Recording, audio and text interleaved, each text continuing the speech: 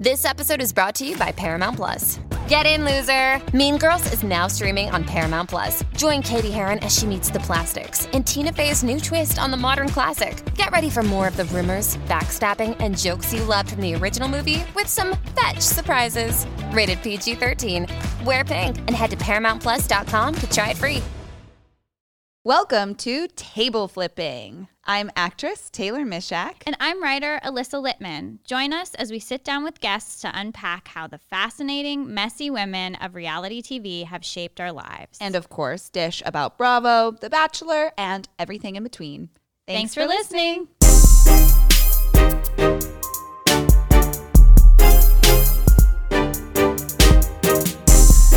Happy Friday, Alyssa. Happy Friday. How's it going? I feel like this week felt like it went slowly. Yeah, this was a long one. I feel like it was a long, weird week. I don't know if it's because the end of the month or what. But we have quite a treat today. For any new listeners out there, we do normally start our episodes with just some recaps of what is going on in reality TV that week before getting into our interview. But this week's interview is just so good that we're gonna have it be the whole friggin' special episode. There was just too much good tea from this guest, and we really didn't want to deprive you guys of any of that. We didn't want to cut any of it out, so we're just gonna give it all to our listeners, and hopefully we get some new listeners from this who are interested in hearing about this fabulous book that we got to talk about. Yeah, I hope you guys enjoy, and I hope new listeners come back to listen to our normal version of our podcast. Enjoy.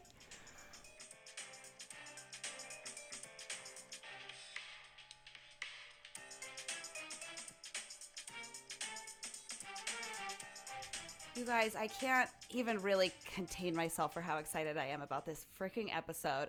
This is a long intro because you're absolutely the most impressive person maybe I've ever met in my whole life. He is the president and founder of the Real Housewives Institute, co-author of my very favorite Erika Jayne's memoir, Pretty Mess, the writer behind the hilarious Housewives and Bravo recaps on Vulture, and also a contributor to little old publications like the New York Times or The Guardian. Don't know if you've heard of them. And last but not least, the author of The Real Housewives, the real story behind The Real Housewives that came out this very freaking week. We are honored and high-key starstruck, obviously, to welcome Brian Moylan to the pod. Hi, Brian. Hi, guys. Thank you so much for having me. I'm a big fan of all of your works, too. And so I cannot wait to get jiggy with some housewifery. How does it feel to have a fucking huge, cool-ass, highly anticipated book being released this week? I'm really excited, and books, I'm used to writing for the internet where it's you're done and then it goes online and then people are canceling you on Twitter 20 minutes later. And books take a really long time to actually put ink on the paper and ship to stores and stuff. You know, my goal going in was that the book would answer all the questions that any Housewives fan would have. And so I hope that we have accomplished that and that everyone has all their questions answered. This book is truly like a Bravo Bible. It is breathtaking how much information. I'm intimidated from reading the book. We feel like we keep up with everything and we know the details and there's so much. I mean, it's mandatory reading for every single person listening to our podcast. How did you start this journey? And it's so interesting to me that you've said that Bravo was not necessarily helpful in this process. Oh, they were, in fact, the opposite of helpful. Yeah. Well, so I started, I read a book called Bachelor Nation. I don't know if you guys are Bachelor fans as well, but it's, yes. I was never a Bachelor Nation person, but as a scholar of the reality television arts and sciences, when this book came out, it's by Amy Kaufman, who is a reporter for the LA Times.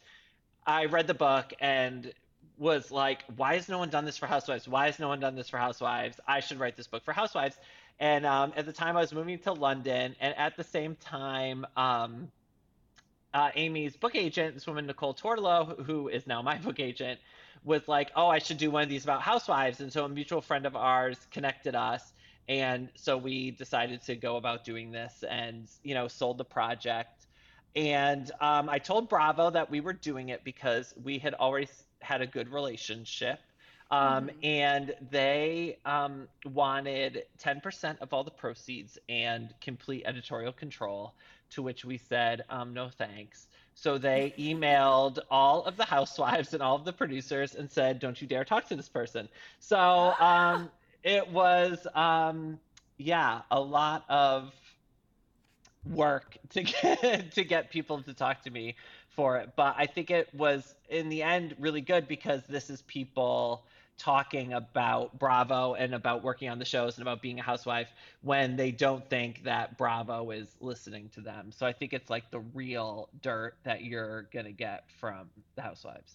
Truly. It doesn't feel like Bravo propaganda either. It feels Yes. like just such a wonderful. I truly felt like I was taking the college course of my dreams because I'm learning so much. This is like so dense and rich with history, and it doesn't feel particularly biased. I also love very much that when you touch on this subject in your book, you're like, Bravo can ruin a career faster than Ramona can order a Pinot Grigio. And I'm like, this is perfection. I love that so much. No, absolutely. But scary too. Yeah, and I mean, people kept being like, don't use my name. Don't, I edited this episode, but you can't talk about it because then they know who I was. And, I took that really seriously. And so I even use gender neutral pronouns. And so everyone's a them, they, so they can't even tell if it's a boy or a girl. Like I went as far as I possibly could to protect these people's identities. But since we're here on the pod, let me read a list of them for you. That's amazing. I've talked a lot on the pod about how obsessed I was with Pretty Mess. I had pre-ordered it. I got it the day it was even bound. My boyfriend made fun of me for weeks because I was glued to this book. So thrilling that you've been touching my life already for so long. And that means we have to ask, as everybody has already asked you, I'm sure, over the past 6 months, what is your take? What are your feelings? What's your experience right now with all of the big dumpster fire that's happening in Erika Jayne's life right now? I mean, it is pretty crazy when, I've never met Tom while working on the book. I never talked to him, but I did see her on the phone with him and see her kind of interacting with him. And so I think that they always had a realer relationship than people give them credit for. I think a lot of people just see it as transactional or she's using him for his money or whatever. And so when the divorce was announced, I was really surprised because I knew kind of what relationship they had. And then when we started to hear more and more of the stuff Tom was getting into, I was like, ooh, girl, this is not good.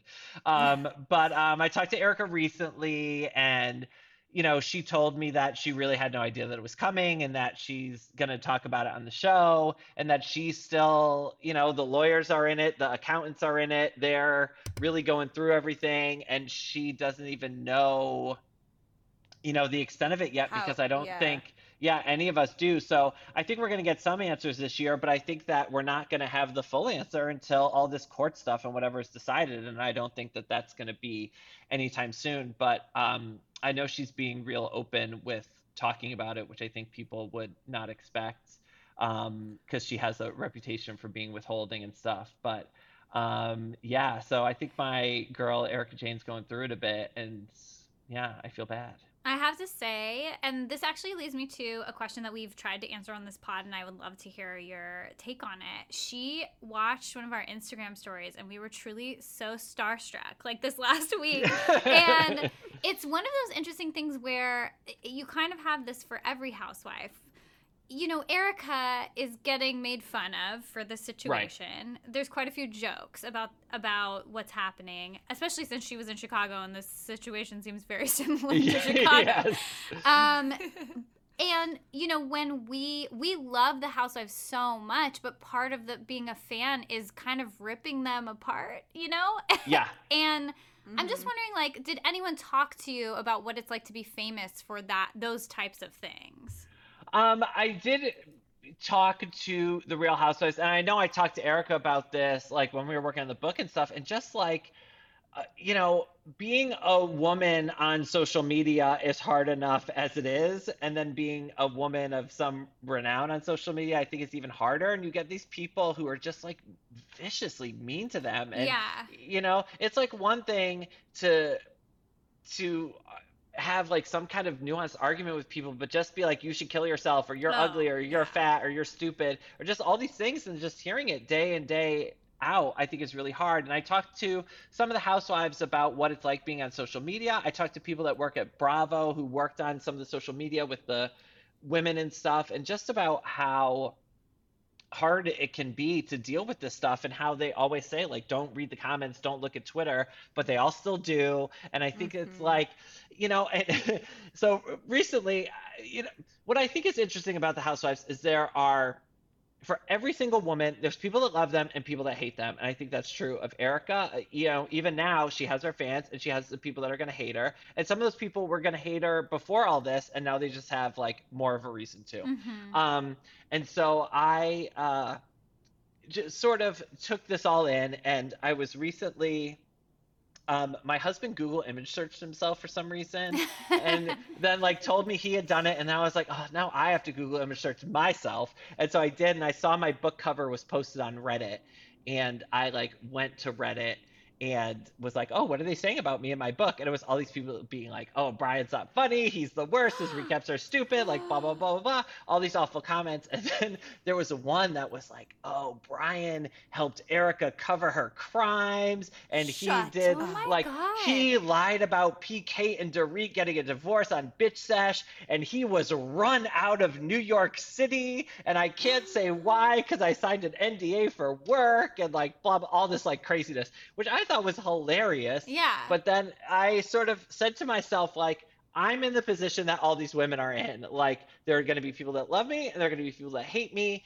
And whether or not they love me or hate me says more about them than it does about me. So I'm just, like, not going to worry that these people hate me, and just, I mean, let them hate me, I guess. And, but I don't know that the housewives get, you know, it's like this weird thing. Like, when people on Twitter are telling us we're great, we want to believe them.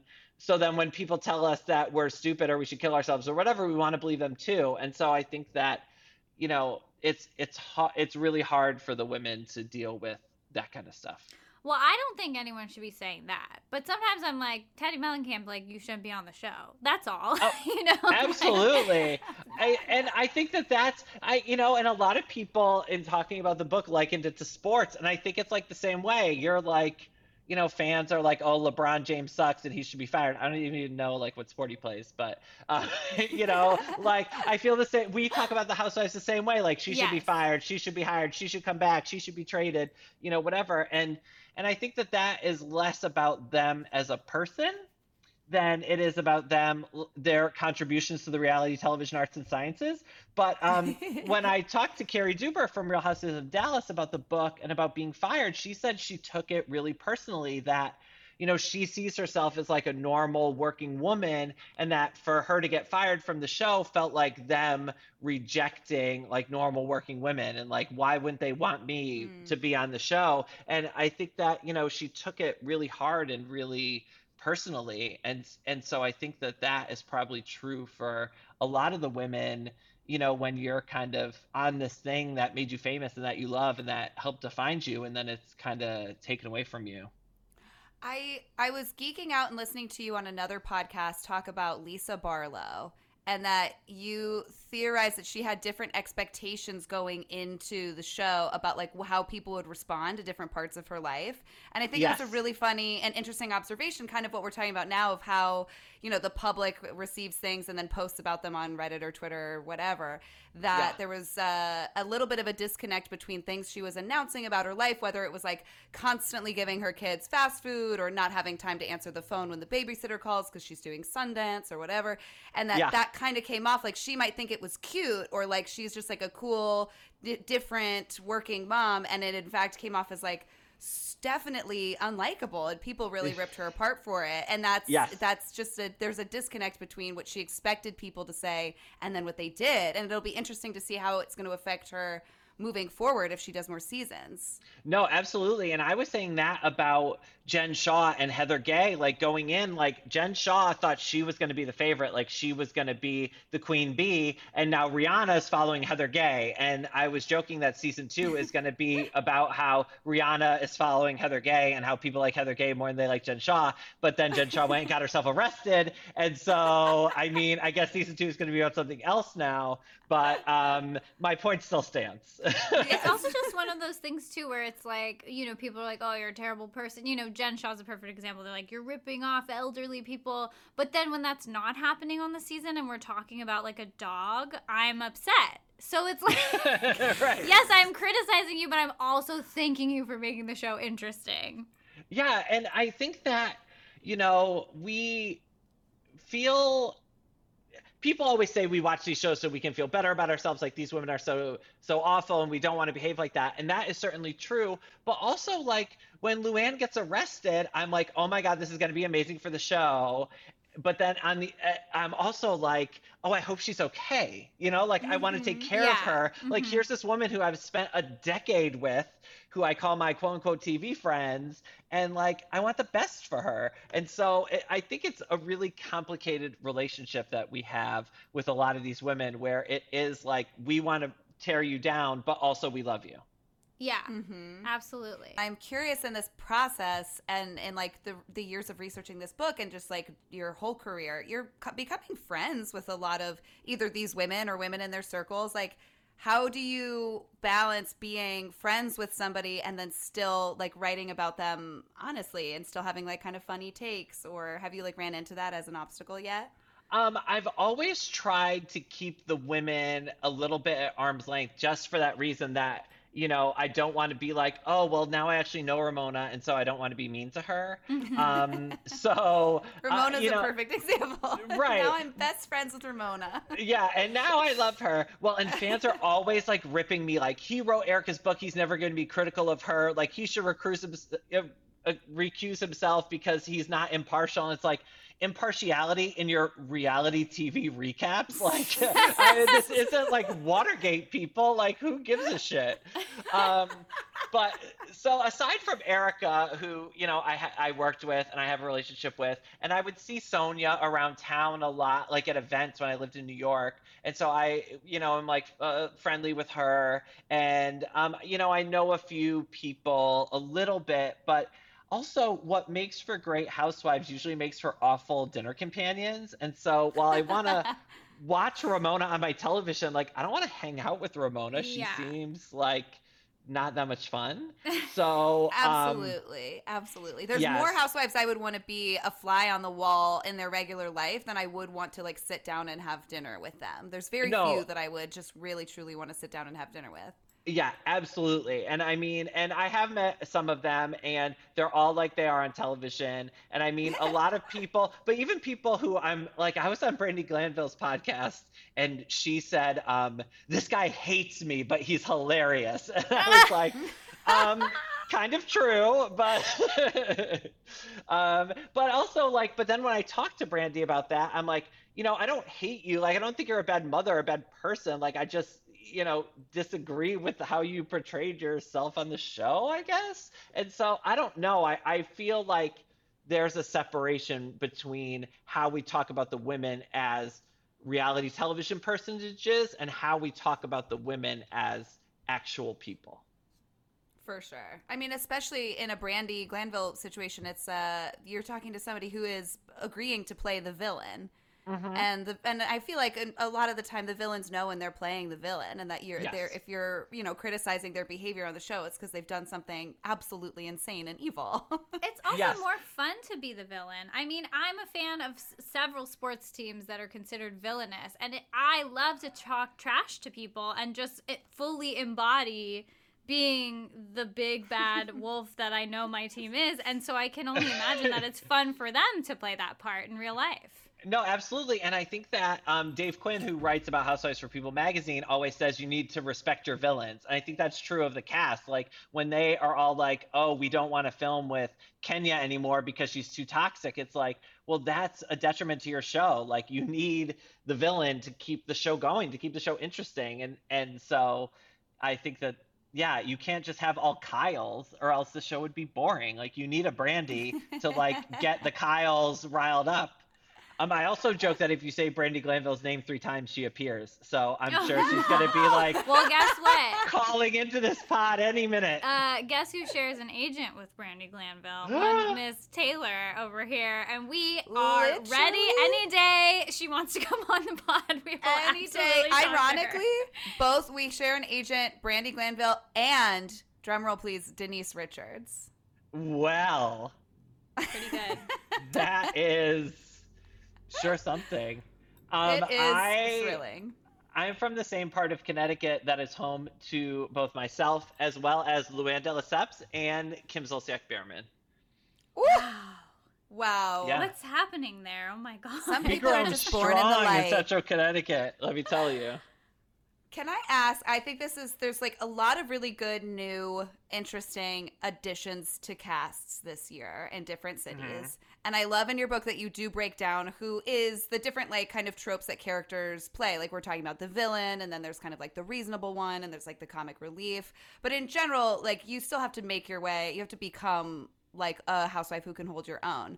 Yeah. Of the new additions lately, like we have Ebony, we have Crystal and Kathy. Who do you think, who stands out to you as like, oh, this is going to be, I predict that this one is going to be an absolute Housewives legend. And then are there any that you're like, girl is going to get eaten alive? I think that Crystal is going to be a really good addition to Beverly Hills because the women of Beverly Hills are the most image conscious and don't really want to get like in the dirt as much. And I think Crystal seems, from, you know, the 2 episodes we've seen so far, seems a little bit like a hard ass and that she's going to hold the women accountable. And I think that Beverly Hills needs that energy in general. So I think that she might be the best addition so far. I think that Ebony is a great addition to New York.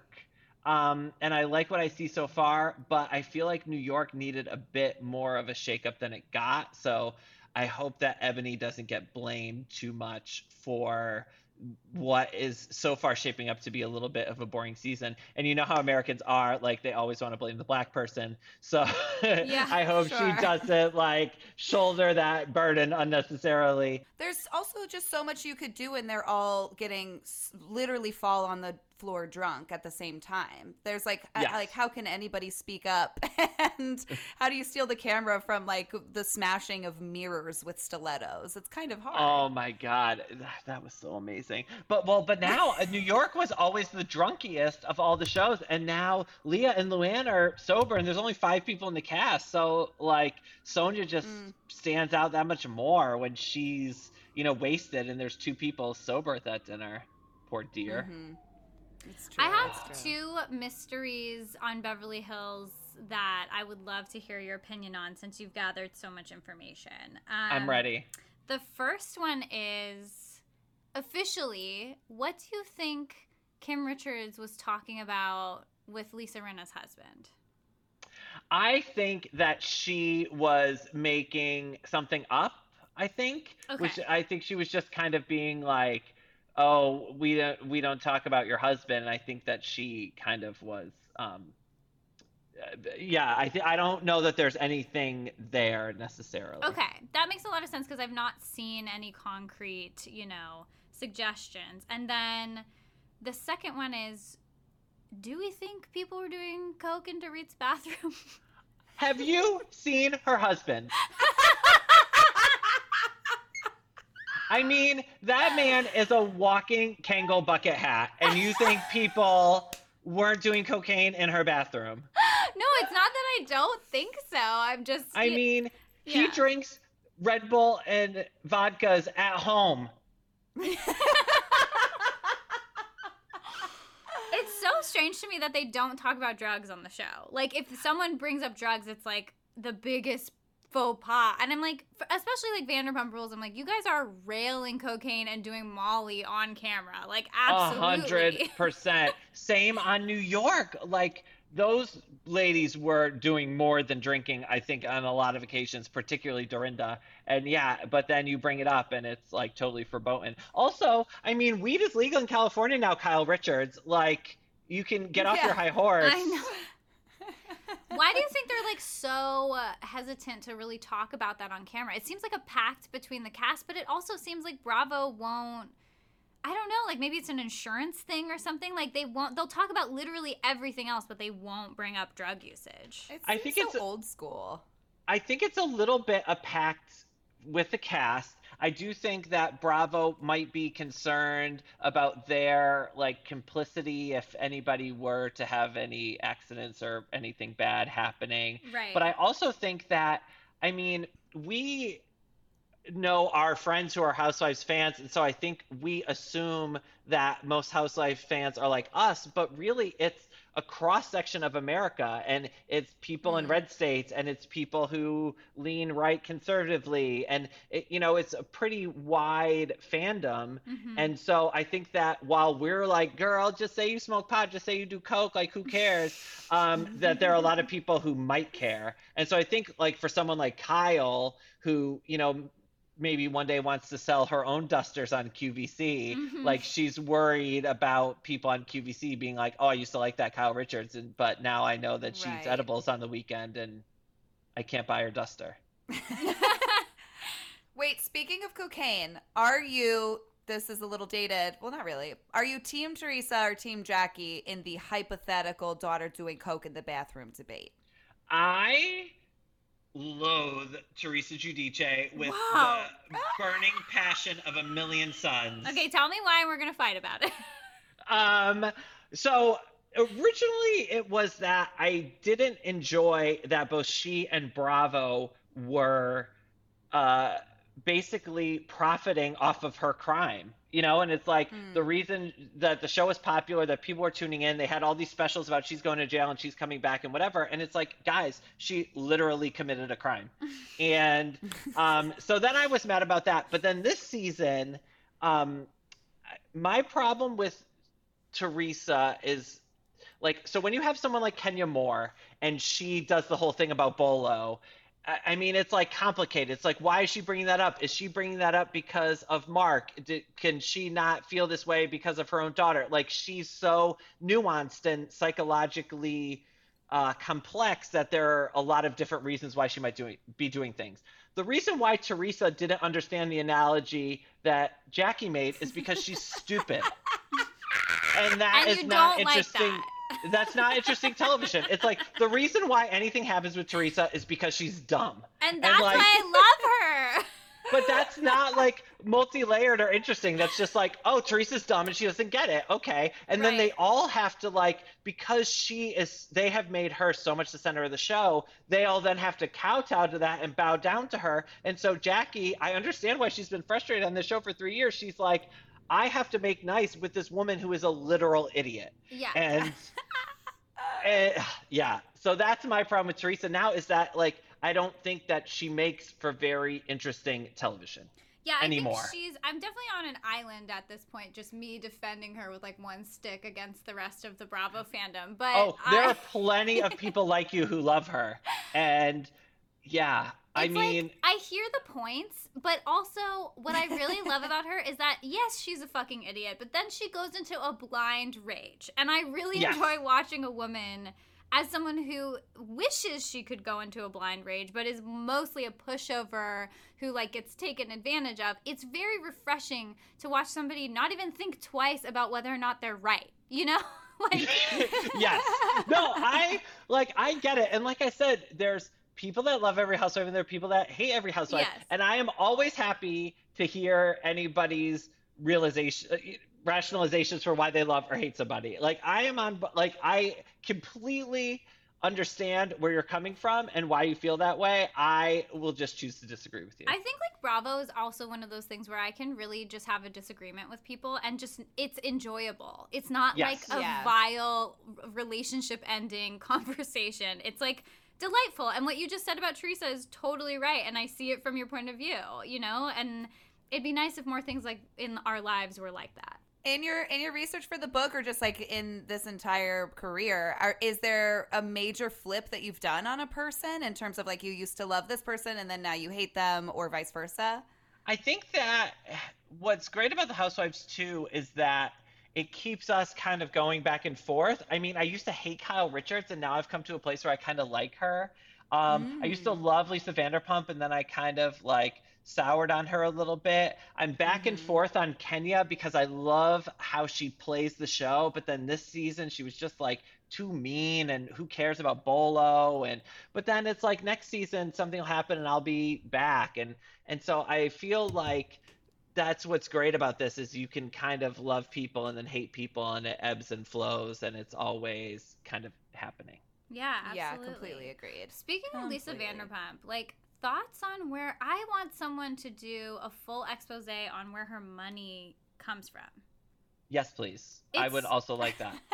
It makes absolutely no sense, especially like having seen how flimsy the restaurant business is during COVID, where people don't have like stacks of cash saved up to like sustain themselves. She says she's owned like 30 something or 50 something restaurants, and I've seen no evidence of them anywhere from anyone. And this is an international fan base. And she fired all that staff at the beginning of COVID that worked at all those restaurants. It's like, you're this rich lady with this huge house that we've all seen and all these purses and clothes and whatever, and you can't like set up a fund for your staff. Like Tom and Tom were doing cameos for charity for TomTom workers. Like, what was Lisa doing? Yeah, absolutely. Also, I'm very big on the idea that she's into insurance fraud. There's just been too many fires and like Ferraris crashing into her restaurant. Oh, I walked by Pump the other day, and there is now like a fence along the sidewalk. What the fuck? To keep like cars from busting into it. But the whole time we were watching Salt Lake City, my husband and I were like, where does Jen Shah's money come from? Where does Jen Shah's money come from? And the same thing with Teresa. Where does Teresa's money come from? Where does Teresa's money come from? PK, where does it come from? I mean, if we're asking, then it's probably dubious, I want to say. Yeah. Like anyone who shows up on the Housewives and they say that their job is quote unquote entrepreneur, they are 100% stealing money from someone. Yeah. We're like, the only acceptable job is Mauricio's real estate agency. We fully understand that. Everything else is suspicious. My favorite is Stephanie Holman's husband, who's like the locker king. Like, that's what he does. He's like the world's top manufacturer of lockers. And I'm like, that I get. God. Okay, you sell lockers. Like, that makes sense. You throw some shade at Teddi Mellencamp's accountability business. Do you think that started as like a fake business to pretend she had a job to try and make her, as the most boring person on the face of the earth, interesting? Or do you think that she was always just like a psychopath who wanted to ruin people's lives by yelling at them about granola and stuff? I heard from more than one person that Bravo told her she needed to get a job. And that she kind of made up this job and then secreted it into something that is actually real. Wow. I think that I like had no idea, but like looking at it all, that makes so much dark, evil sense. And since we're talking shit about Teddi Mellencamp, I also heard that when in her like audition tapes, she was like, my father, blah, blah, blah, blah, blah, like all talking up her relationship, how close they are, whatever. And then as soon as she was cast, she's like, he'll never appear on the show. Nice. Really good. You're like, oh, he's better than David Foster. Okay, Teddi. Okay. Yeah, thank you. I'm not sure what the etiquette is here. I don't want to give too much of your book away because it's so delightful to read. Go for it. Yourself. But one of the things that I really found interesting, and I'm kind of wondering if it's like this for every city, is that Cindy Barshop had to go through a test with Ramona, and Ramona just like won't talk to you if she doesn't like you. I don't know how much they do that anymore. I think when Cindy Barshop did it, it was the earlier years, and they were quote unquote replacing Bethany, and I think they wanted to see how she would do with the other women. And I think they sometimes do like kind of chemistry tests, as it were, like you do in like acting. They do that on the shows, but I feel like it happens less and less frequently now than it did in the earlier years.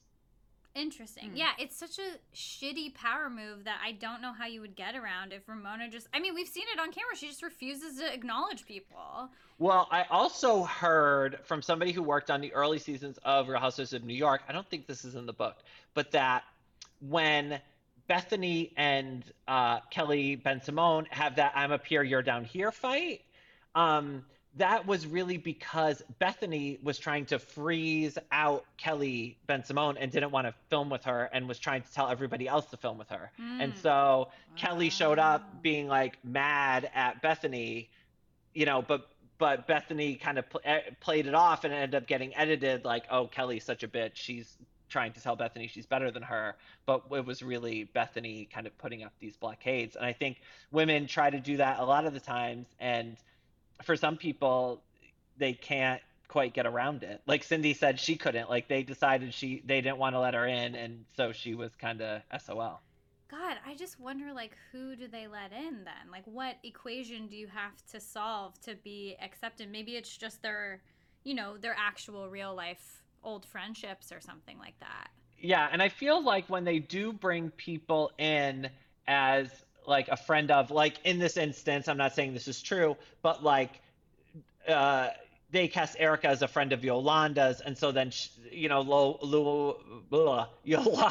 is a bit protective of her, and then they have that kind of bond. But we've also seen that Candace showed up as Ashley's friend, and they've been enemies ever since. And Right. Fallon showed up as Portia's friend, and she done stole her man. So, I mean, Careful who who can your say? friends are, yeah. Yeah, who can say? Same thing with Adrian and Brandy. I mean, Brandy was Yeah. introduced as Adrian's friend, and then the whole surrogate situation happened. Yeah, and I think a lot of those friendships are like Teddy Mellencamp's Job a little bit, or the host of the trip. It's kind of nominal. And then Carrie Duber was telling me that Cameron Westcott was a friend of hers that she brought into Dallas, but then when they introduced her onto the show, they quote unquote assigned her to somebody else. So, I mean, I think some of it can be a little bit arbitrary or for production's sake or what have you. Thoughts on the big boss, Andy Cohen? Like, So I am a big fan of Andy Cohen. I think he's great at hosting the reunions. I think he's great at hosting Watch What Happens Live. But I think I take some swings at Andy Cohen in the book because I think fans often see him as this like all-knowing Svengali who is like making all these moves and doing all these things. And I don't think that is necessarily the case. And I think he was very formative at it in the beginning of the franchise when he was still working at Bravo. But since he moved on to working for Watch What Happens Live, I think in like 2011, 2012, like full time, and gave up his role at Bravo, I mean, he's really just doing some fine tuning on these things. He's involved in the discussions, but there are a lot of other people in those discussions, a lot of people who can overrule Andy. And so, people are always like, oh, Teresa's job is safe because Andy likes her. And it's like, there are people that can overrule Andy in a heartbeat, like the head of Bravo and the head of the production companies, like all these people. And so he is definitely one of the voices in the room, but there are many other voices in the room. And I think a lot of times people say like, oh, Andy is doing this, or Andy told them to make up, or Andy fired Carol because she was mean to him at the reunion. And that's, that might be one of the factors, but Andy is not controlling this thing like a puppet master. I would imagine it's probably better for him to not be a puppet master as well, since he has to be face to face with them so often. Absolutely. And I do think that there are some of the women, particularly some of the older women, that go to Andy first, and that he's dealing with a lot of that. And, I call him the mascot in chief because he has become like the sort of mascot of this thing. And there are all these little chapters, like in between all the chapters. And one of them we did was a bestseller list. So I used this thing called BookScan, and which tells you how many copies of books people have sold, and looked at everybody's books, and the number one bestseller of all of them is Andy Cohen. And I think that like said, he's more famous than any of the individual housewives because he's the mascot for this thing. And with that comes some good stuff, and with that comes some bad stuff. So, when the franchise is taking heat for things, Andy is taking heat for things. But when, he's getting all the praise for being so great and everybody loving Housewives, you know. So I think it's you're not going to see him arguing that theory either. Like, you're never going to see him being like, no. The very few times have been in reunions when people are like, this is Andy's fault. And he's like, you know that it's not. You know that this is not my fault. You know I didn't edit this Luke from Summer House. Like, I didn't do it. And to his credit, he has said, like, you know, I didn't think we should have called it Real Housewives of Orange County. Like, I thought the name was too clunky. He didn't think that they should expand to Beverly Hills because it was too close to Orange County. He didn't want to do Dallas and Potomac. He didn't want to hire Tinsley. You know, there are all these moves that he will say, like, I didn't want to do this and I was overruled and they were for the better. So I think that just goes to show fans that, like, not everything Andy says or does is gospel. And so I you know, and I think a lot of times he does go out of his way, like when he did like the Below Deck reunion, it was like, you know, I'm not an executive producer on this. I don't know as much about it. So maybe I didn't know some things. Like, he is pretty transparent about it, but I also think that both he and Bravo have benefited from maybe obfuscating exactly what his role is a little bit. Yeah. I do think that he is especially talented at holding people accountable while not making them, you know, too angry or too defensive, and being in touch with what the audience wants to hear. I really genuinely believe he should host a presidential debate someday. Oh, totally. And like, I don't know why he's not hosting the Friends reunion, because he does come from this thing is like, he loves it as much as we do. And I think that that's great. And I mean, when you watch those early reunions, girl, he was not good. And he really has gotten much better. And, you know, I will give him full credit for all of that. But I just want fans to know, like, how this really happens. And I think a lot of times fans have conspiracy theories and they're seeing all these invisible strings everywhere, like pulling the women. And what I learned, if anything, from doing all this research is that's not really the case. Like, if anything, the calls are coming from inside the house and the women are the ones themselves who are sort of trying to control things or manipulate things or whatever. Wow. That's fascinating. I mean, Lord knows that we can talk endlessly. I'm here. To just do I'm some ready. I do have some just rapid, quick fire, just like silly favorites questions for you if you're ready. Bring it on. Favorite housewife product? Ooh, let me think. So I went on the inaugural Real Housewives of New York bus tour. And they gave us a bunch of Skinny Girl swag, and there were some Skinny Girl chocolates in there, and those were really good. Ooh, Skinny Girl chocolates. I don't drink alcohol, but I hear that Loverboy, while not technically Housewives, is actually very good. Okay, we just tried it. We tried their canned espresso martini. I actually have a box of it on my desk right now. And we may have drank it the wrong way, but it was not very good, let me tell you. So I don't know who said that, but we maybe don't agree. We should try the traditional spritzers, which I just recently tried to buy, and they're literally not only $60 for a 6-pack, also sold out, which is like crazy. Wow. I mean, good for them. They also make a cute hoodie, so. Oh, they do. That's true. They have a lot of good merch. You know, they've got a lot of good merch. Okay, do you have a least favorite housewife product? I have smelled La Dame by Karen Huger. No! It is not good. Oh, God. Yes. I went to a Bitch Sesh Live and they sprayed us with it. And I was like, I have to leave. That's where I smelled it. Yes! I was like the judge of the costume contest or whatever. Oh, right. I was there. I dressed as Kristen returning her mail to Tom. That's amazing. Thank you. Speaking of, do you have a favorite housewife outfit or costume? I am a big fan of the Erika Jayne latex costume. Yes. There's also one that I will never get out of my head, and it was an early season Alex McCord interview look, and it looked like flesh and shackles, like around her neck. Do you know what I'm talking about? It was like a giant chain. We're gonna have to look this up and put it on our Instagram. That sounds crazy. Do you have a favorite housewife husband? Are we talking hottest or favorite?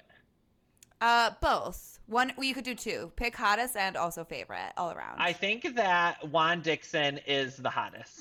Yeah, yeah. I would have to say, yeah. And then my favorite Real Housewife husband, I mean, even though he's a cheater, I ship no one in this world like I ship Ramona and Mario Singer.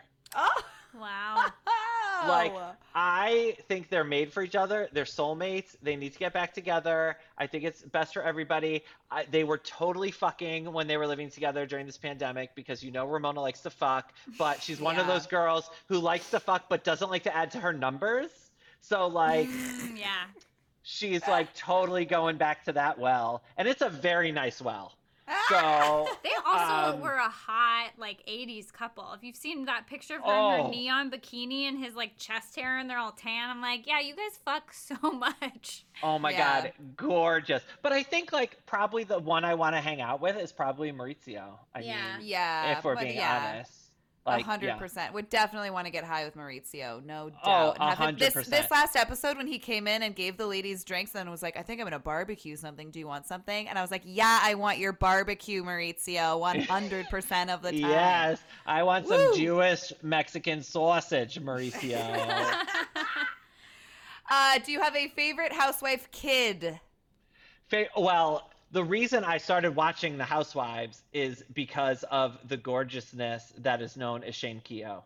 And he did talk to me for my book, and so I will always have a special place in my heart for Shane Keogh. But I also love Gia Giudice because despite it all, she's come out seemingly reasonable.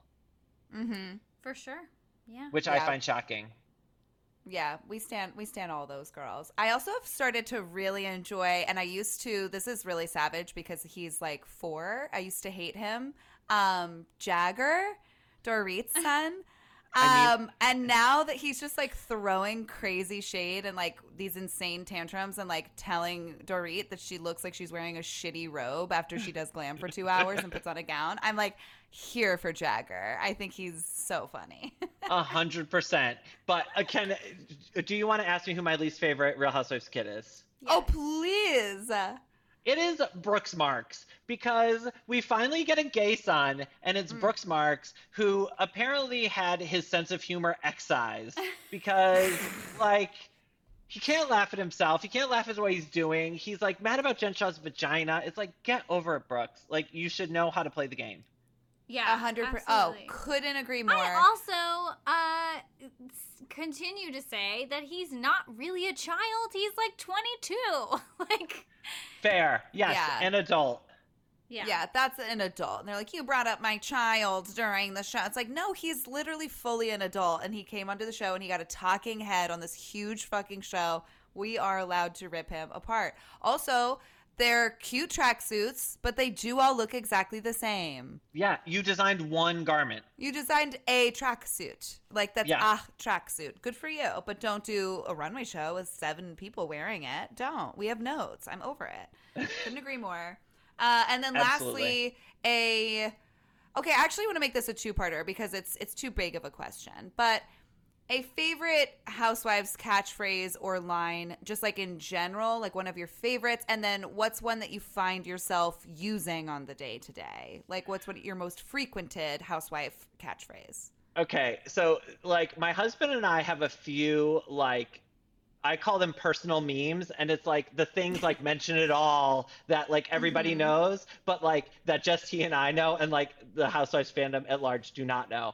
And one of them that we use on the regular is from the not the season that just passed of Atlanta, the season before that, when they were going to Greece, and they're on their way to Greece, and they're at the airport, and Kenya hasn't shown up yet, and the news that she and Mark are getting divorced is broken. And Kandi says to Marlo, like, she's really raw about this. Maybe you don't want to bring up her divorce from Mark. And Marlo goes, I don't know that I'm going to be able to help that. And so that's like a line we use all the time. It's like, I don't know that I'm going to be able to help that. Like, Please don't ask me to do that. So I think that's a good one. And I mean, I think Mention It All is one of the all-time greats. Oh, another one that I use all the time that I think is one of my favorites is the like button to the Who Gonna Check Me Boo fight when Sheree goes, whatever happened to customer service? And I love that. And then there's another one that I use all the time that I think is great is, and I always quote her when I say it, is when Heather Dubrow said, when everyone says you're dead, it's time to lay down. Like, I think that's a great one that I use often. So, oh my God, there's so many. How can you even like I know, that's why I regret it. I wrote it down and then I was like, how dare you ask him for his one favorite catchphrase? Like, how insulting. Hearing you talk about Atlanta going to Greece reminds me of Potomac going to Portugal and Karen Huger on that like tiny little car going down the street, and she takes a selfie and she goes, "We love Portland." Yes. Do you have any like weird things that you quote all the time that everybody else is like, what the hell is that? Yeah, Mike and I do. Sonia, like in one of the early seasons, she goes, "You're a smart girl, you got a hot body." I think she says like, it's not like we're thinking about women when we have sex, but we're all thinking about women when we have sex, right? And I'm like, Sonia, just coming in hot. Like the first season she's on the show. It's amazing. Oh my God. I love her so much. I really like Teresa when she'll be like, it's funny, like ha ha, funny. It's like ha ha. And she like explains funny by saying ha ha a lot. I do say that quite often because I think it's pretty good. Can you tell everybody where they can get your amazing book, The Real Housewives, the real story about the Real Housewives, and where they can find you online, Brian?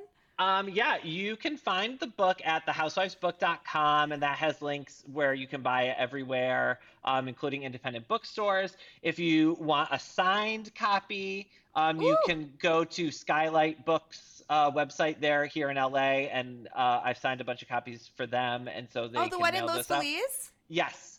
Oh, and, cute! Yeah, so you can support a independent bookstore, and you can get a signed copy of the book.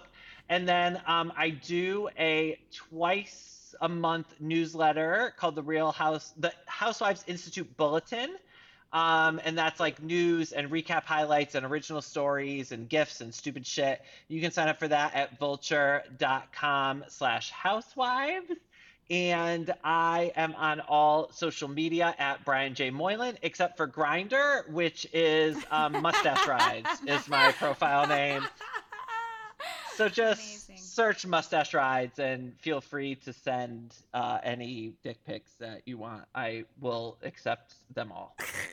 Mm-hmm. Well, we're going to definitely – it's so rich with so many fascinating things and answers all the questions that I had about The Real Housewives, and then so many more that I didn't even know I had. Like, you've done so much work to put this together. And it's also – so funny and like feels like you're still talking to a friend while being so like it's such an education. It's like, oh, what a gift. It's so fucking good. I'm gonna get one from Skylight because I love that fucking store and I want a signed copy.